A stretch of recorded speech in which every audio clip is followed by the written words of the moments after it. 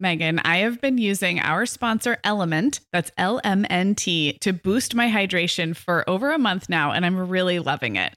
I'm just not very good at drinking plain water, and I love the taste when I pop one of these little packets. I like orange or grapefruit into a big bottle of water. It's kind of fruity and salty, and it just helps me hydrate better overall.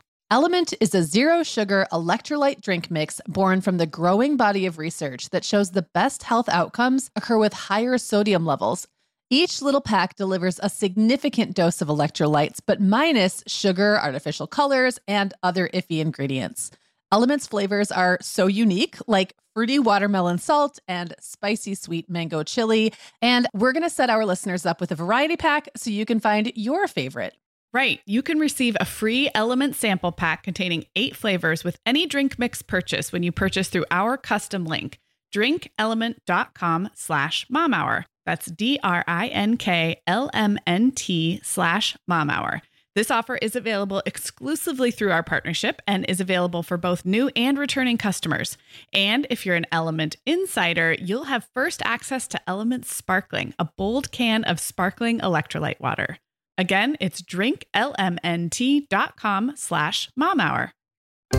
Hi, I'm Megan. And I'm Sarah. We're 2 moms with 8 kids between us, and we're the hosts of the Mom Hour. On this show, we're joined by a team of unique mom voices from across the country and in different stages of motherhood to bring you tips, ideas, and encouragement, and to help you feel a little less alone. We all know that motherhood is a lot easier when real moms share honest truths and remind each other that it's all going to be okay. We're not experts. We're parents who've been there.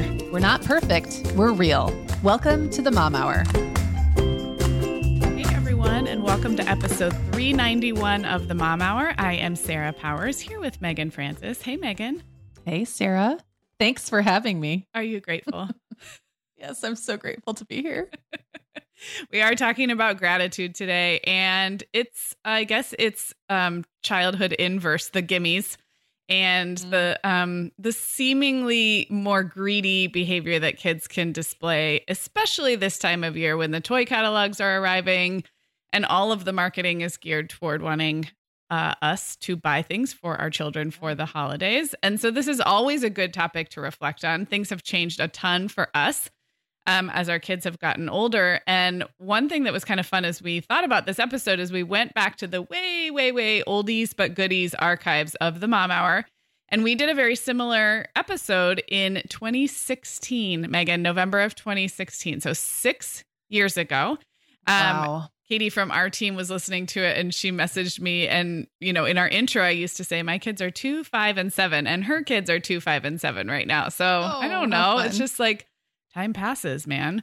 Yeah. So we went back and we listened to that episode, and I think what we want to do is almost treat today like a pairing to that. If your kids are really small and you are struggling with the like toy catalog gimmies and you're hoping to cultivate a culture of gratitude in your family, but with really little kids, we are going to link up that episode and highly recommend it. I think it still stands as a great listen. And then what we're going to do today is just continue that conversation with the ages our kids are now. So it's almost like a little 2-for-1.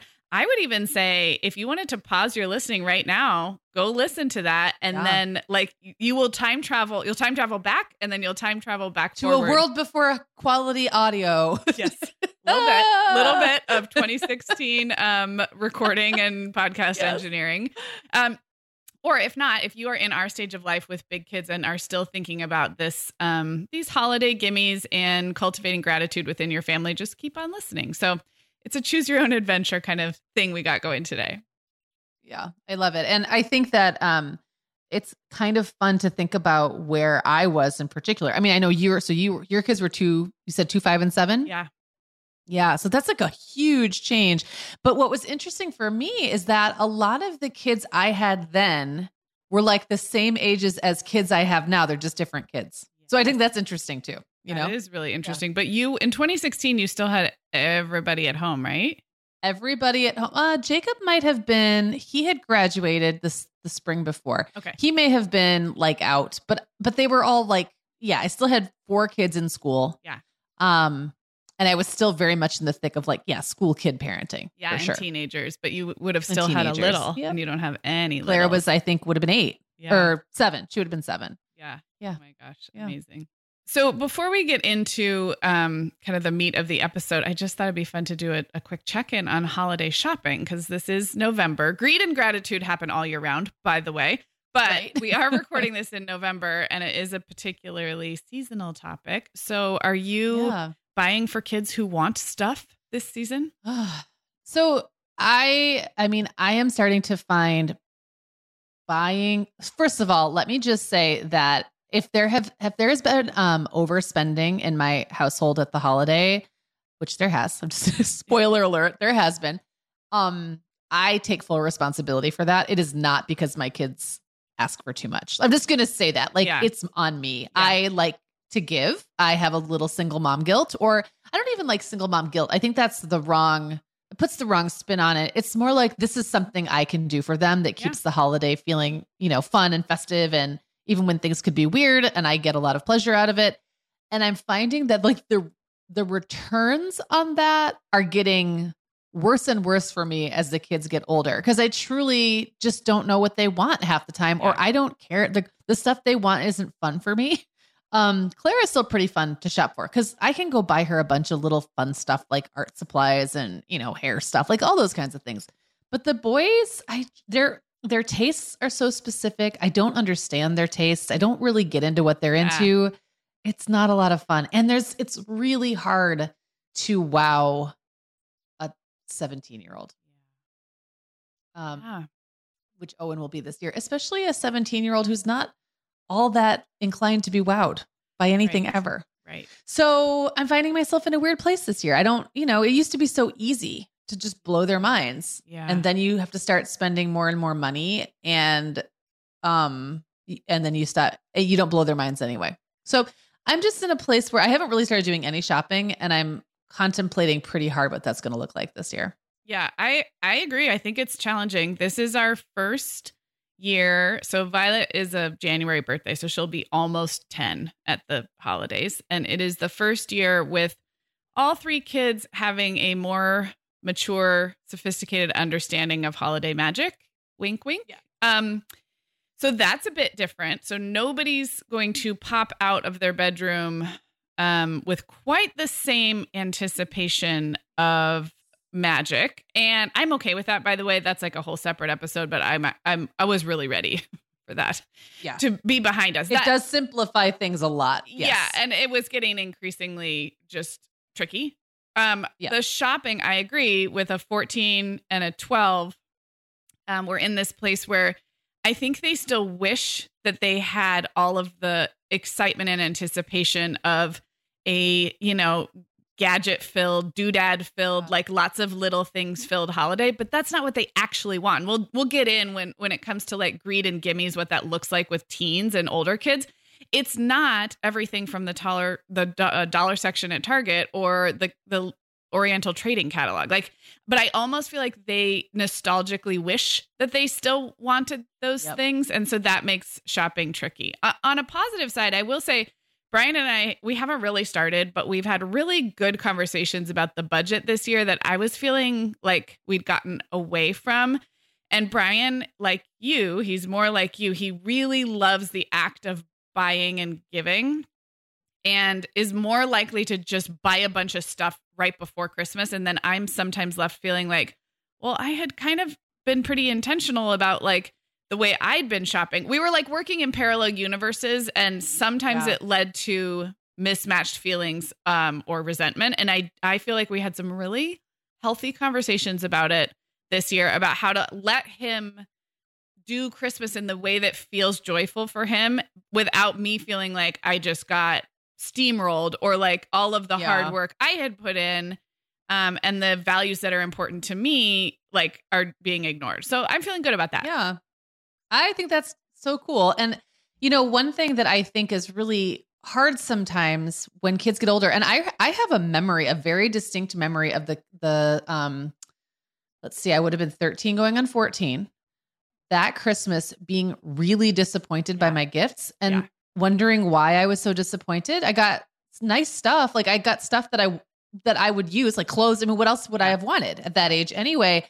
And it was because of that realization, like, oh, nothing is going to wow me the way it did when I was 7 anymore. Like, that's just never going to really happen again until maybe I'm like in the movie or in the commercials when someone gets a car for Christmas, which will probably never happen to me.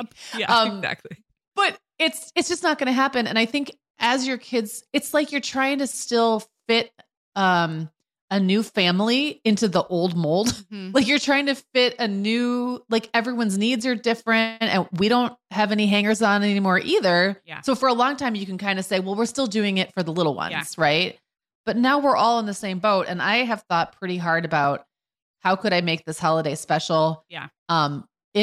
By maybe blowing everything up and just asking everybody, like, how can we all go in on this together? Like why, instead of me doing it all, and then it's just all this big event. And after 20 minutes, there's just a big pile of wrapping paper and everyone's like, oh, okay, that was cool. Yeah.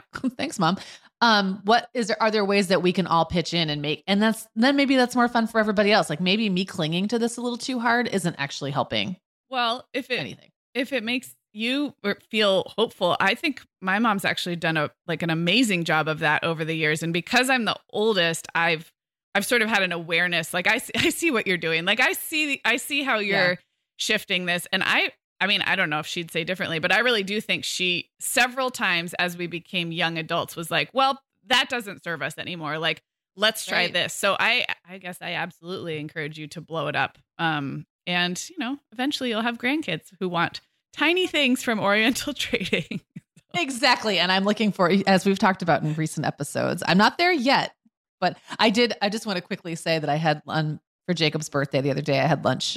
We all had lunch together. And I said, guys, I don't want any of you having kids just yet. But I think in 5 years, I think in 5 years, I'm going to be ready. And Jake and Isaac both looked at each other. They're like, that's great. Because that's the timing we've been talking about. So they already have a plan to have kids in 5 years. Oh my gosh. That is amazing. Not with each other, I don't think. I don't think they're going to just be co-parent, brother co-parents in an adoptive situation. But I thought that was that just made me smile. It was so cute. It is so cute. Made me really happy. Saying 5 years just puts a like holy moly, like that you could. Know. Yeah. Okay. That's amazing. But they'll be 28 and 30. Yeah. So very, very possible. Yep. Totally. Megan, the end of the school year and kickoff to summer is a busy time of the year for families, but we can all eat stress-free and hit our wellness goals with ready-to-eat meals from our sponsor, Factor. Factor's delicious meals are never frozen and can be ready to eat in just 2 minutes. You can pick from a weekly menu of 35 options, including popular choices like Calorie Smart, Protein Plus, and Keto. Plus, they have more than 60 add-ons like breakfast, lunch, snacks, and beverages to keep you fueled all day long. So our team was comparing notes recently on our favorite Factor meals, and Katie loved the herb-crusted chicken with mashed cauliflower and toasted almond green beans. I loved that one too. And get this, so did her little boy, Charlie. She heated it up for lunch one day, and Charlie, who's 3, ate almost all of the green beans. I mean, that's quite an endorsement, right? I was going to say, what a parenting win. And I get it, Charlie. Those green beans are crazy good. And if you really want to treat yourself, they even have meals with filet mignon, shrimp, truffle butter, broccolini, and asparagus. Listeners, head to factormeals.com/momhour50 and use code momhour50 to get 50% off your first box plus 20% off your next box. That's code momhour50 at factormeals.com/momhour50 to get 50% off your first box plus 20% off your next box while your subscription is active. Okay, Megan. Well, over here at the Mom Hour, we are big fans of our sponsor, Our Place. In fact, you, me, and our team member, Katie, were all comparing notes on our favorite product. Katie was telling us that even though she's packing up to move her family to a new house, she cannot put that mini perfect pot from Our Place into the boxes yet because she's using it like every night. Well, as someone who also has a perfect pot, I got mine as part of their mini home cook duo set. I get it. It's nonstick, which is key, but it also has all these handy features like a steam release lid with a built-in strainer and this nice beechwood spoon that nests on the handle in this perfect little peg. Okay, well, I didn't get this pot, but now I want it. That sounds so great. Our Place's cookware is great to cook with, beautiful to look at, and healthier for us as well. All of Our Place's products are made without PFAS, also known as forever chemicals. In addition to their cookware and tableware, Our Place is also making waves with their Wonder Oven, the most stylish all-in-one air fryer and toaster oven. Again, free from the forever chemicals found in many of those air fryers. Listeners, Our Place offers a 100-day trial with free shipping and returns, and we've got a great deal for you. Go to FromOurPlace.com and enter the code MOMHOUR at checkout to receive 10% off site-wide. That's FromOurPlace.com, code MOMHOUR. Okay, Sarah. So in our old episode, we talked a lot about little kids wanting stuff. And of course, bigger kids want stuff too, but it often looks different, right? So in your house, what does that wanting look like? Yeah, it's so funny. I mean, I haven't had one of those meltdowns in the checkout line where they want like a bag of chips or a pack of Pokemon cards or, like in years. So that kind of wanting, the just seeing something, wanting it today and just being beside yourself that you can't have it. I mean, those of you in that stage of life, that takes a lot of mental energy and it does go away. So that has abated. What happens instead, I feel like, is a couple of things. They either want something big, which by big, I mean expensive, which, I remember being in that stage too. And then it's up to Brian and I to decide like, okay, is this a big ticket item? Reed wanted a 3D printer for his birthday in June. And we did end up getting it for him. And we were sort of frank with him. We'll talk a little later about managing expectations, but we were pretty frank that like, this is a one and done birthday. Like, cause what you want is enough that, so there's the big ticket stuff, but where I see it almost more often is that they want to keep acquiring stuff in a category that I personally feel a little judgmental about or see very little value in. And that's where I, as a mom, have to really check my own, I guess, like judgmentalness and allow them to want. So Luke loves shoes, like expensive Nikes, and like will save money for one pair of Nikes after another, his own money, babysitting money, or holiday money, or ask for it for Christmas. So it's not my place to apply a judgment over whether one needs multiple pairs of Nikes, but that's where it looks like the Gimmies to me because I don't value that thing. Reed is acquiring Magic the Gathering cards at a rate that's like, I'm like picturing him like a little like buried in boxes. And like, again, it's not something that's personally valuable to me. Violet wants everything. I mean, she's still the one who's kind of little, but like she keeps going into Claire's. We have a Claire's in our sad little mall. We don't have a lot of chain stores here, but we do have a Claire's. And when she gets like anything more than like $4, she'll go to Claire's and continue to buy stuff that's going to break or get lost or fall apart because it's of disappointing quality. So a lot of, I think my work is not judging what they want and to remember that I was the same way at their age. Whatever I think I would like, I probably wanted leotards. I would look at the dance catalog and just want like relatively expensive dancewear. And I'm sure my mom was like, you're like, why? Like, do you need another one of these? And to me, I did. So I think the thing that we said in that episode 6 years ago remains true today is it's okay for kids to want things. Like I want my kids actually to live in a world where they can just get super excited about something and passionate about it and want it. That doesn't mean we're going to buy it for them, but there's nothing wrong with the wanting, in my opinion. Yeah, I agree. And I think sometimes we can be a little too scorched earth in our idea of what it means to be a kid who's appropriately, I guess whatever the opposite of having the Gimmies is. Right. Like not greedy. We expect them to have no desires at all. And that's not very realistic. That's not what we all want stuff. Even the most minimalist of us wants things. And I have the same inner judgment when it's something I don't understand sometimes, especially when it's things around video gaming, because I have a knee-jerk reaction to that. And sometimes the kids are like, I just need this add-on for what, and I don't, or this mod. I don't even understand what that is. So then there's like an additional layer of me feeling clueless. Right. And not, I'm like, but you already have the game. Yeah, but we need this other thing. I'm like, or like an expansion. Like, but it's not what is there to expand? It's not a physical game. It's in your, it lives in the inner world. Yeah, they can't because it's digital, right? So anyway, I do struggle with the same thing, but I remind myself the same thing. Like I want what I want.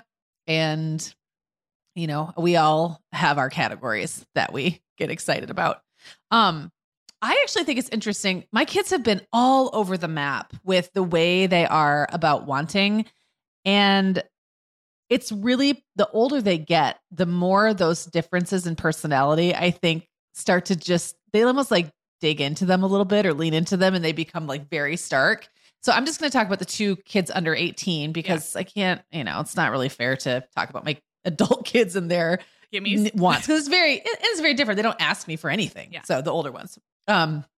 So Owen has very limited wants, almost sometimes to an annoying degree. Like, I'll have to remind him that he should tell me when he needs new socks or razors or whatever, because he won't tell me. Yeah. And then next thing I know, I'm like, or I know, he's using someone else's old razor and has razor burn. I'm like, what are you doing? Oh, I'm out of blades. Okay, well, if you just, I don't have a magical sixth sense about when you need stuff. So you have to tell me.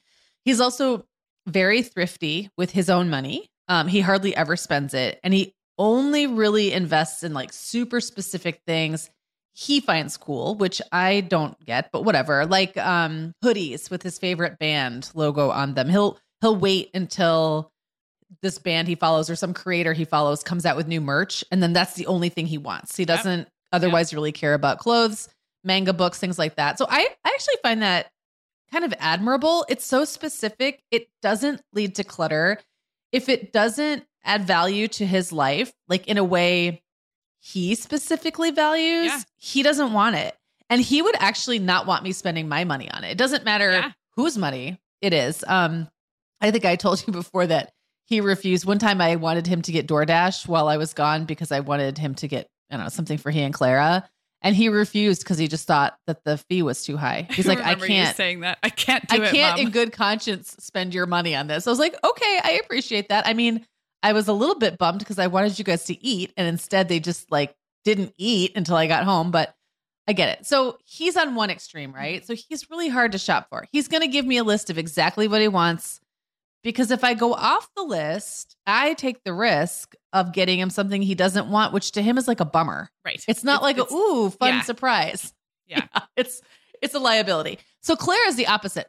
She's super easy to please. Anything I give her is the best thing ever. And I can go to the store and bring back, she's 13 years old. I could go to the store and bring her back like a little stuffed animal or something. She'd be thrilled. Yeah. Just because I got her something. Yeah. But the other side of that is she constantly wants new things. She doesn't really take care. Mm-hmm. I don't want to say doesn't take care. It's not like she has a bunch of broken stuff or like, she just doesn't ever streamline. Yeah. There's no streamlining happening. So she's got a closet stuffed full of clothes that she'll tell me she doesn't like, but then she complains that she doesn't have clothes. And she just wants to acquire more stuff without actually getting rid of things, even things she actively dislikes. Yeah. And it's not like she's asking for high ticket items. Like these are art supplies, secondhand clothes. She loves secondhand clothes. It's not the price tag. It's the accumulation. Yes, I know exactly that I have a hard time with. Yeah. Yeah. Yeah. Violet, I think Violet is, she's quite a bit younger, but I think she is headed that way. And she also, like, same thing. I could bring something home. I mean, the receiving of a gift, the getting of a package in the mail, it's like that acquiring is a little dopamine hit, I think. And then, not necessarily curating or streamlining is a great way to put it. So yes, I know exactly what you mean. I have also noticed the gimmies with my kids when it comes to things like you mentioned the video game mod add-on where there's no thing and you're like, but what am I even saying yes to? I actually notice it too with plans and experiences. And when we're talking about like a sort of an unflattering, quote unquote, greedy image of a kid who just doesn't maybe appreciate things or just wants and wants and wants. I think I would include experiences in that too, because I feel like my kids have a harder time understanding the no or the why behind a no for why can't we go do that thing this weekend, or why can't I go to this thing, more than if I said no to a physical object, which I just think is interesting. And I have also thought a lot about the pandemic, which kind of put a pause on a lot of fun experiences, amusement parks, going to the county fair, like all these things. And post-pandemic, or whatever you want to call that, I feel like for a whole year, we greenlit everything. We took them to everything. We bought the ticket for everything and the wristband.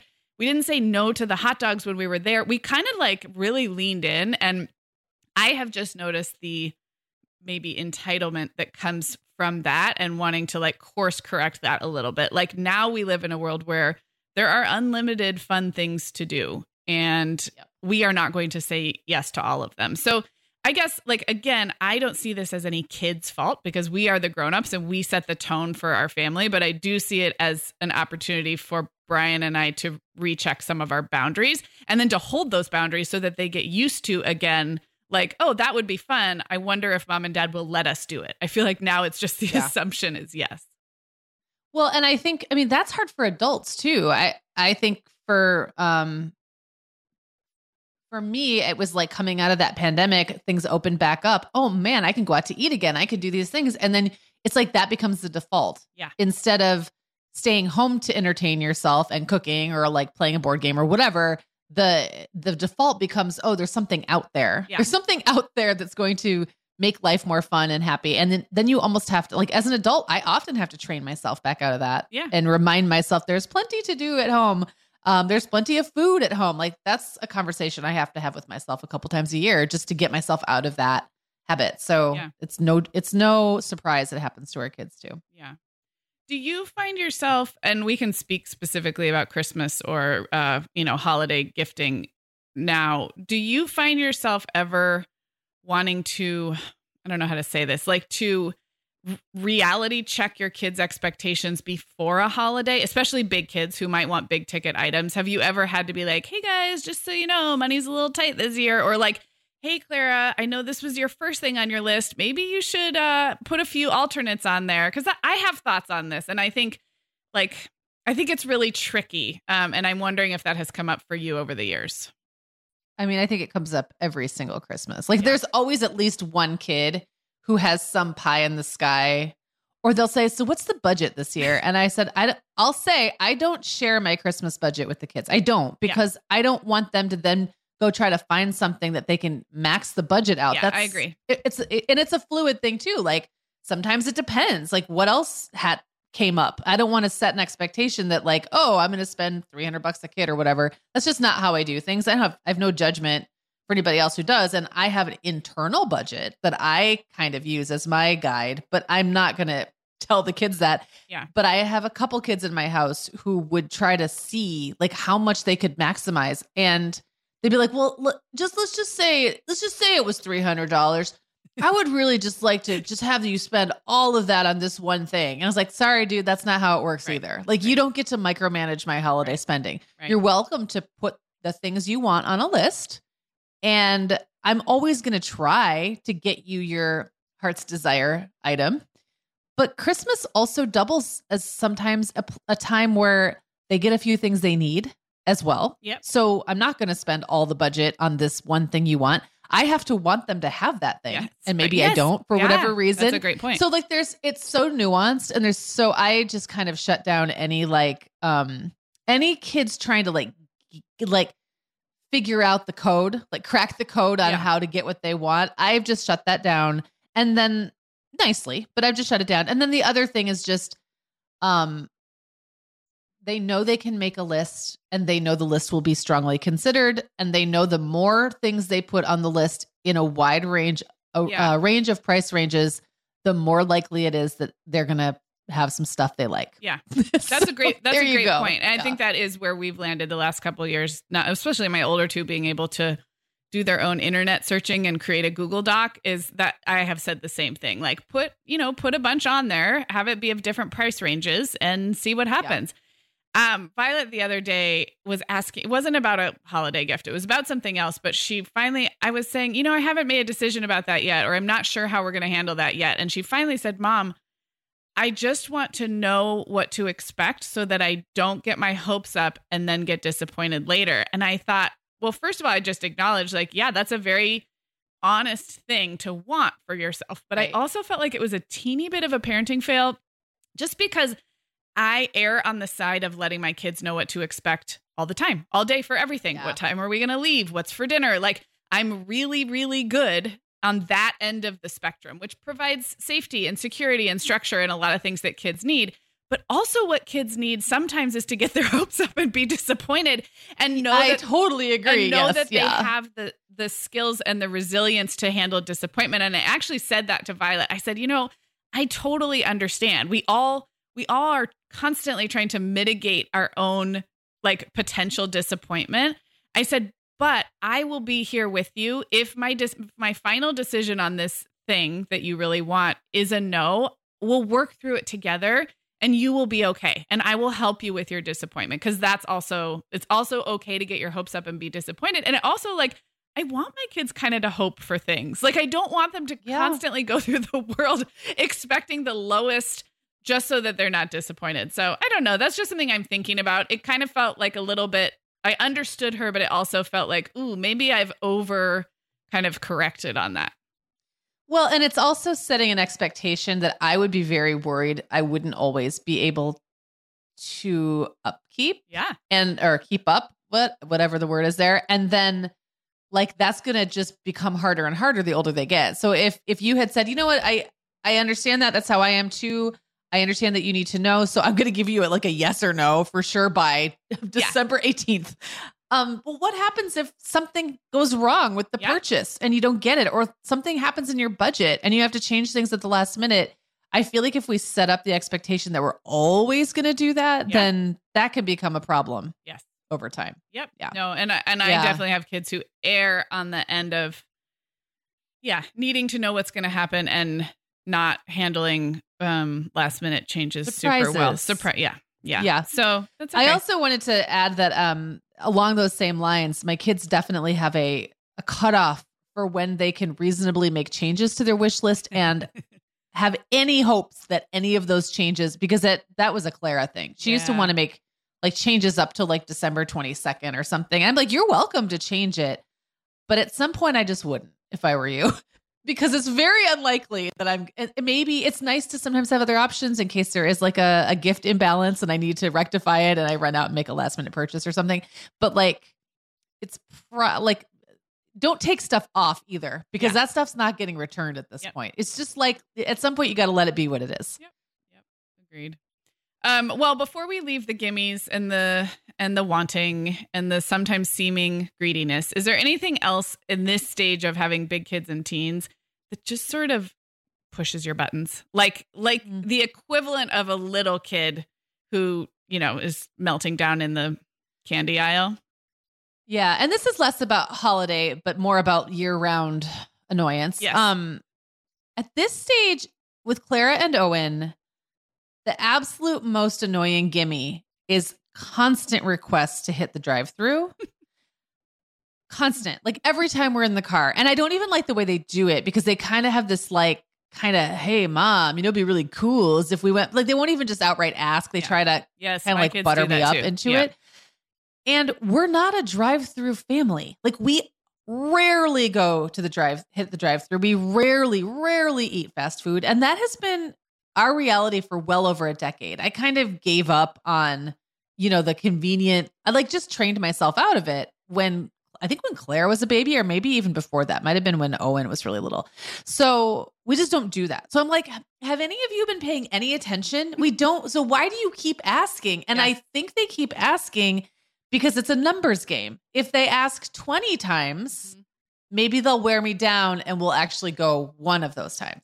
And that's even more annoying. Like that to me is super triggering, the wearing me down, trying to play me. Yep. I do not like that. And I really don't like it because they know it's not in line with what I do, what I want to do, how I want to spend my money, how I want them to eat. Like we have food at home, kids. And so that just bugs me. It's just like a little nagging in my ear. I will say Will completely stopped doing that once he has driver's license and his own car. Sure. Yeah. So and a job, and a job. Yeah. Right. Exactly.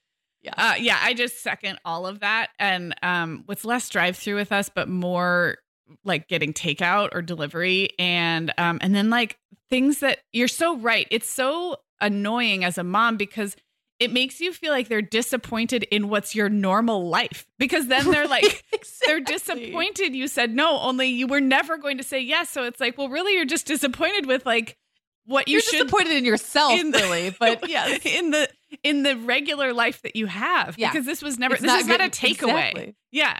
Right. And I Yeah. find that especially with, this is more on like the sweets and sugar and nutrition, but there's a lot of that with things like that are very much exception drinks, like sodas, milkshakes, but then get asked for like every other day. And it's like, no, like, just like you said, no, we're not a soda drinking family. Like, where did you get that idea? And now I'm saying no to something that was never on the table in the first place. And you're acting like this is like, Right. Super disappointed. Like you've disappointing. taken something away. Yeah. I agree. All right. That's on them.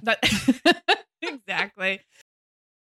We are welcoming back Vionic as a sponsor today. And Sarah, I will be honest, I was sorting through my warmer weather wardrobe the other day, and it could seriously use a refresh. But you know what's good to go? My shoes. I've got a great selection to choose from thanks to the Vionic Vitals collection. And lately, the pair I keep putting on again and again is the Uptown Loafer. I have two pairs, one in sand suede and the other in camel leather, but please don't make me pick a favorite. Oh, I won't. I'll let you keep both. That's so funny, Megan, because I was a little jealous of your Uptown loafers. I was the last one on our team to get a pair, but I just did. I also got mine in the sand suede, and I think I've worn them like 4 times this week. They really finish off a cute spring outfit.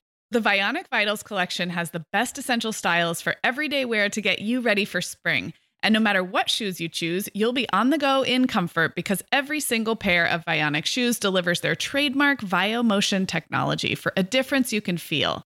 Vionic sandals, sneakers, and flats all offer incredible support, stability, and cushioning, and every pair comes with a 30-day risk-free trial, so it's easy to try them out. Use code TheMomHour15 at checkout for 15% off your entire order at VionicShoes.com when you log into your account. That's a one-time use only. Vionic Shoes. Wearable well-being for your feet. Sarah, our sponsor, Hiya Health, makes a kids' daily multivitamin that parents can feel great about giving their kids because they have no added sugars or dyes. And our kids who have tried Hiya vitamins have loved them, which is important, right? Because what good is a bottle of vitamins that your kid won't take? Hiya was founded by 2 dads who didn't like the ingredients label on some of the popular children's vitamins they were seeing on store shelves, so they got to work developing a formula that would help fill the most common nutrient gaps in modern kids' diets. Hiya's Chewable Kids Vitamin is made with a blend of 12 organic fruits and vegetables and then supercharged with 15 essential vitamins and minerals. They're also vegan, dairy-free, allergy-free, gelatin-free, and nut-free. Hiya manufactures their vitamins right here in the USA with globally sourced ingredients, and then they ship their chewable vitamins directly to your door on a pediatrician recommended schedule. We've worked out a special deal with Hiya for their best-selling children's vitamin. You're going to get 50% off your first order. To claim this deal, go to hiyahealth.com/momhour. This deal is not available on their regular website. Go to hiyahealth.com/momhour and get your kids the full body nourishment they need to grow into healthy adults. All right, Megan. So we're shifting to talking about gratitude. And it's funny, in the episode from 2016, we kind of pushed back on the idea of these very, at the time, and maybe still, trendy November gratitude daily practices that at the time I was seeing a lot on blogs and social media of like a thankful tree. There was, I don't know if you remember this, but there was like, people would have like decals on their walls that they would like put a leaf on every day with their small kids, their preschoolers. I have no memory of any of this. This is so funny. It's like that must have just passed right by me. And we were in different generations. Even though your Clara is my kid's age, I was deep in the little kid years and you were already in some of these big kid years. But what I was also like early on in my separation. So I was probably just grateful to be like alive at that point. You were not doing daily leaf gratitude with your children. No. Well, I remember feeling a little bit, I wanted to push back on it because I felt like what I was seeing was a lot of pressure on moms to do a craft with very young children, which first of all, that's not even everybody's cup of tea. It's some people's cup of tea, but not everybody's. But also that then that writing what you're grateful for on a leaf every day of November would somehow make for grateful 3 and 4 and 5-year-olds. And I just kind of pushed back on it in that episode, if I recall, and you can all go listen. What's funny is I think that put me a little sour on any kind of a regular gratitude practice. At the time, I was not doing one myself, like a gratitude journal. I was not really doing it with my kids. And I can report that I have actually really changed in this area. So we can change our mind, and seasons of life will change us. But I now regularly, I every day have a little 1-line gratitude journal in my notebook. And I would call it more of like little things I notice that make me happy. It's less of like I'm thankful for my health and thankful for my family. And it's more of like really small things that happened or that I notice in the world that I'm grateful for. And I've been doing that probably for like a year and a half. I'm not going to say it's like changed my life or anything, but I do it every single day. And then we have a couple things we do as a family. We're not taping leaves to a tree on the wall still. But we do at our regular family meetings. We open with, I stole this from a first grade teacher, but it's called AHA, appreciation, or apology. And you can do any of them. So an appreciation is thanking someone else at the table for something they did that week. An aha is something you realized or learned that week. And then an apology is if you owe anybody an apology for something that happened in the past week, you say that. And so I took that from a teacher who did it at her class meetings, but we do aha, apology, appreciation at every one of our family meetings.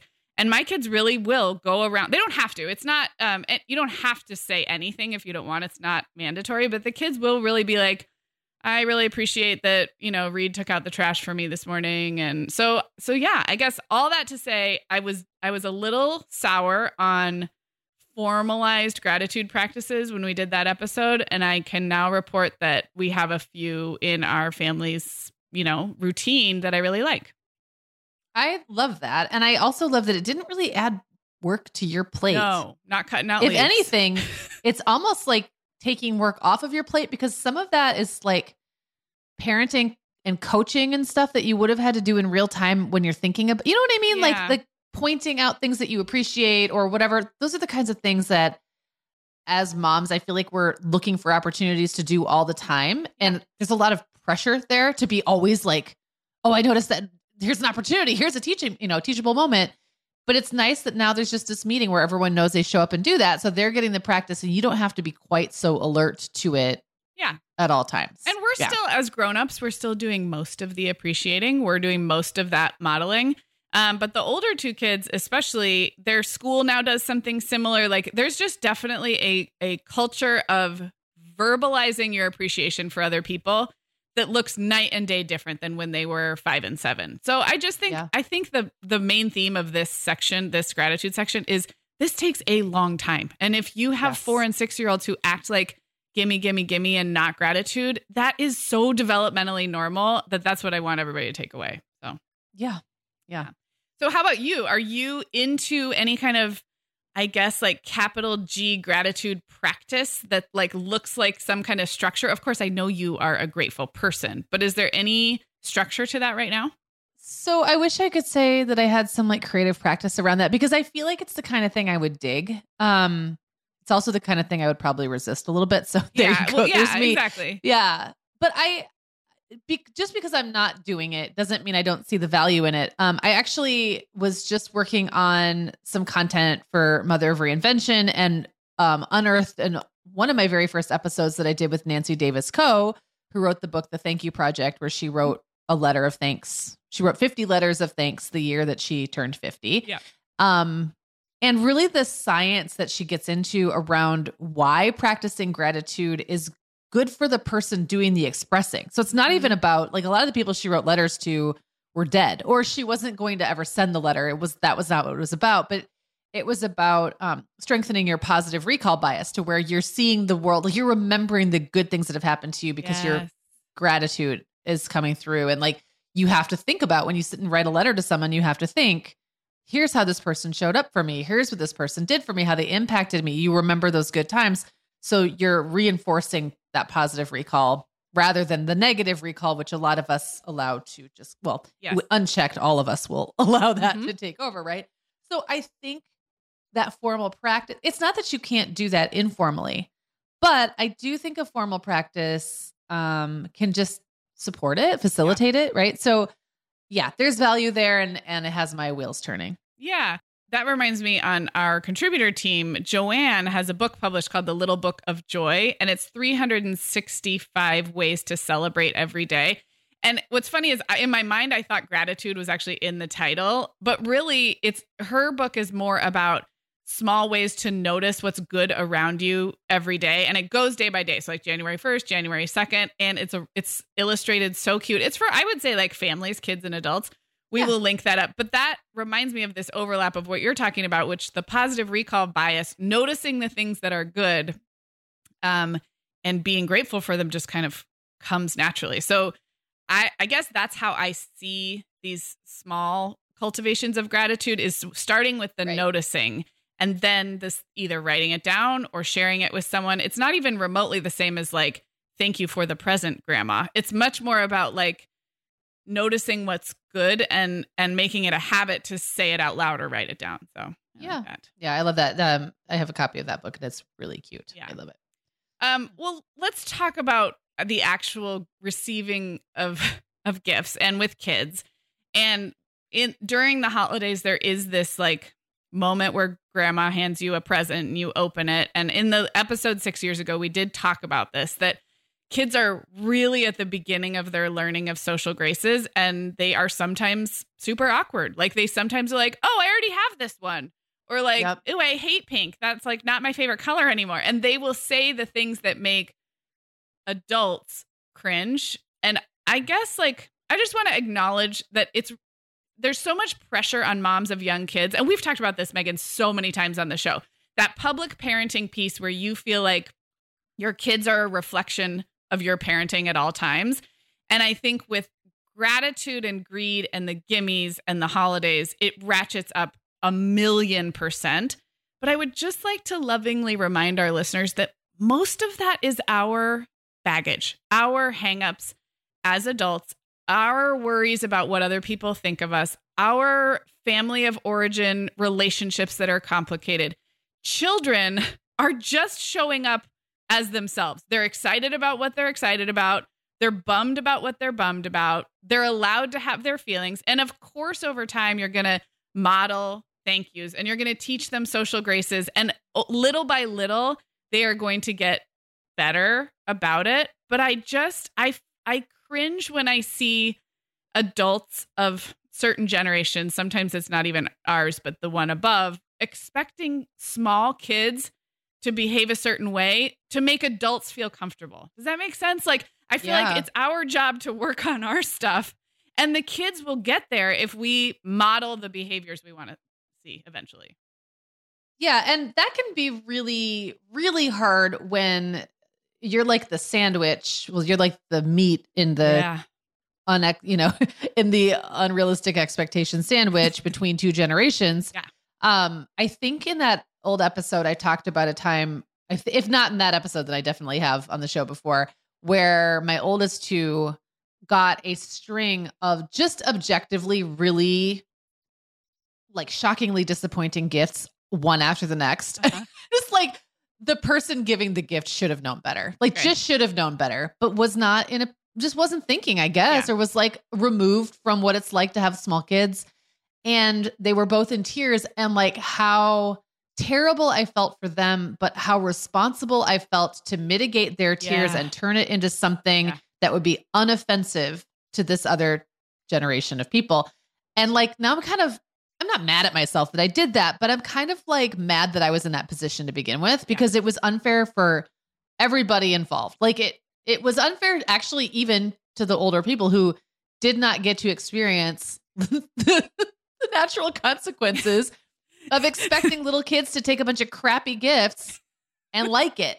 You know what I mean? Like, and I'm not going to get into any more than that. Like, I'm sure you can read between the lines. Yeah.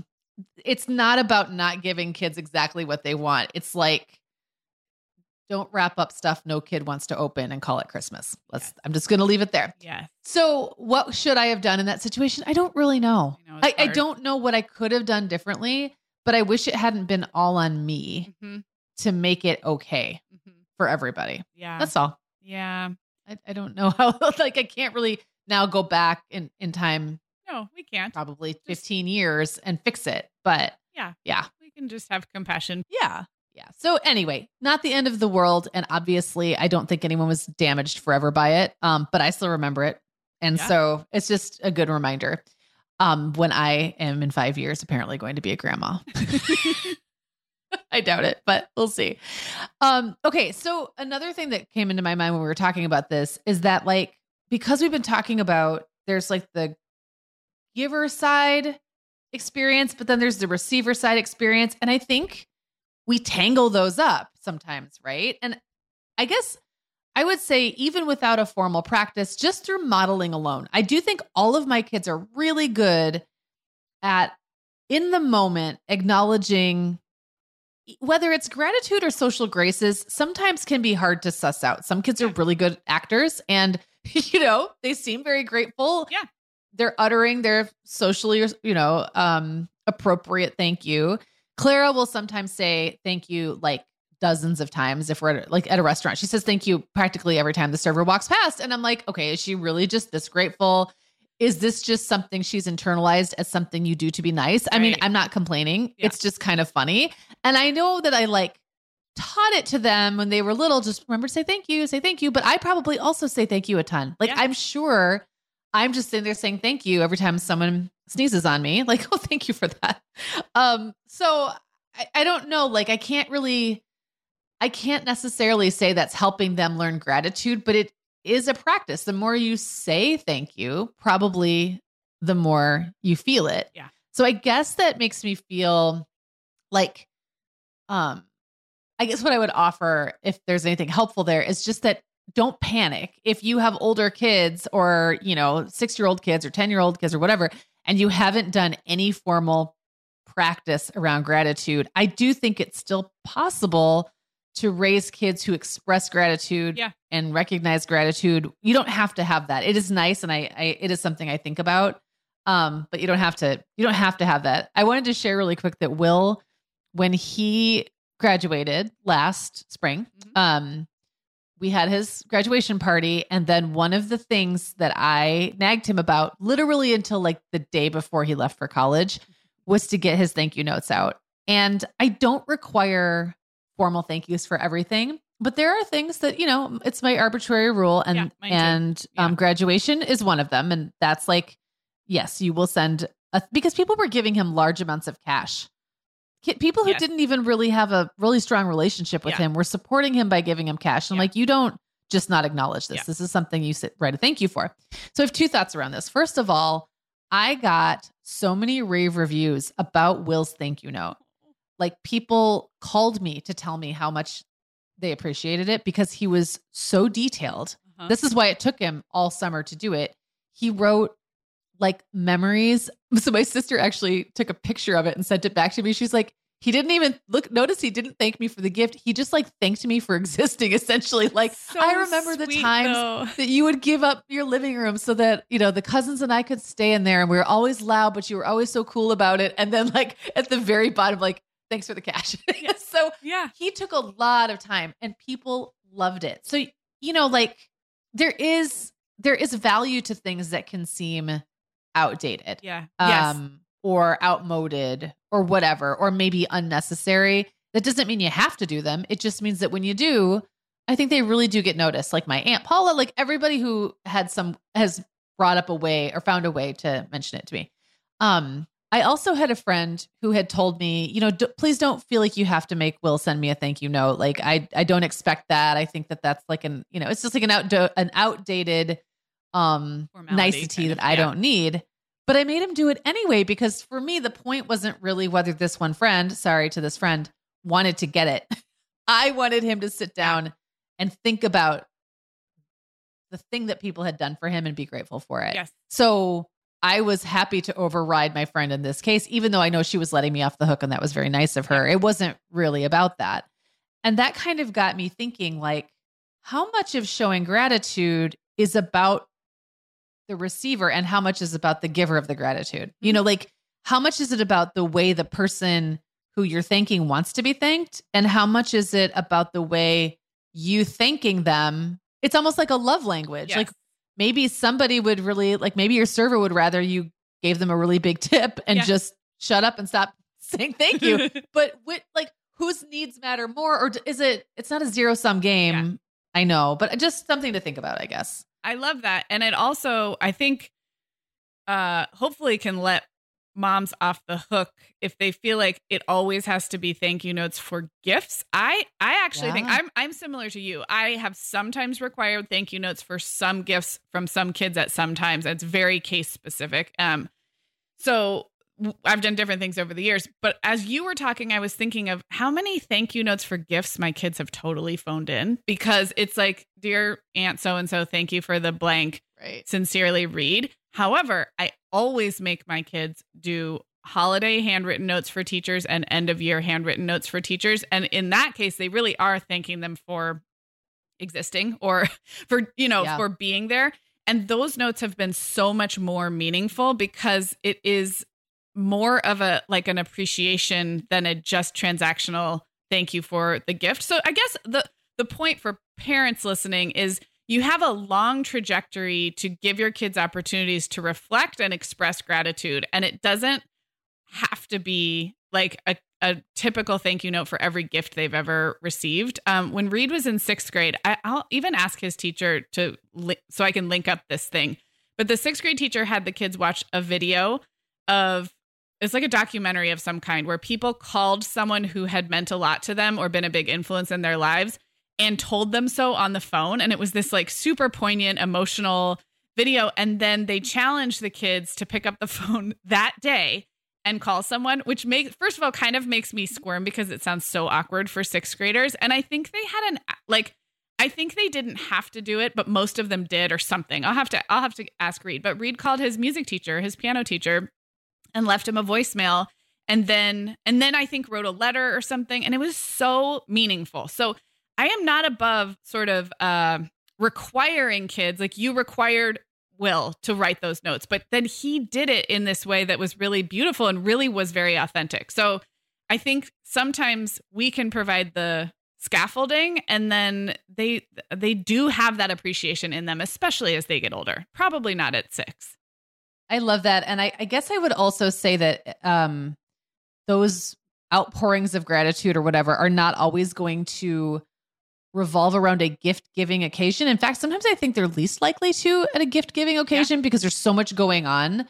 And then they'll come out at times that really surprise you. Yeah. So, we got a kitten not too long ago and like everyone is so in love with this kitten. It's like so adorable. They make up little songs about her and they carry her around. But multiple kids in my house have said to me, Mom, man, you just picked the best kitten. Like really good job on that, Mom. Like they're so grateful for this cat. And it's like there's an outpouring of gratitude for something I didn't like birth this kitten. Yeah. And we just went to like a adoption day and picked a cute cat. It wasn't really like I didn't have a lot to do with it.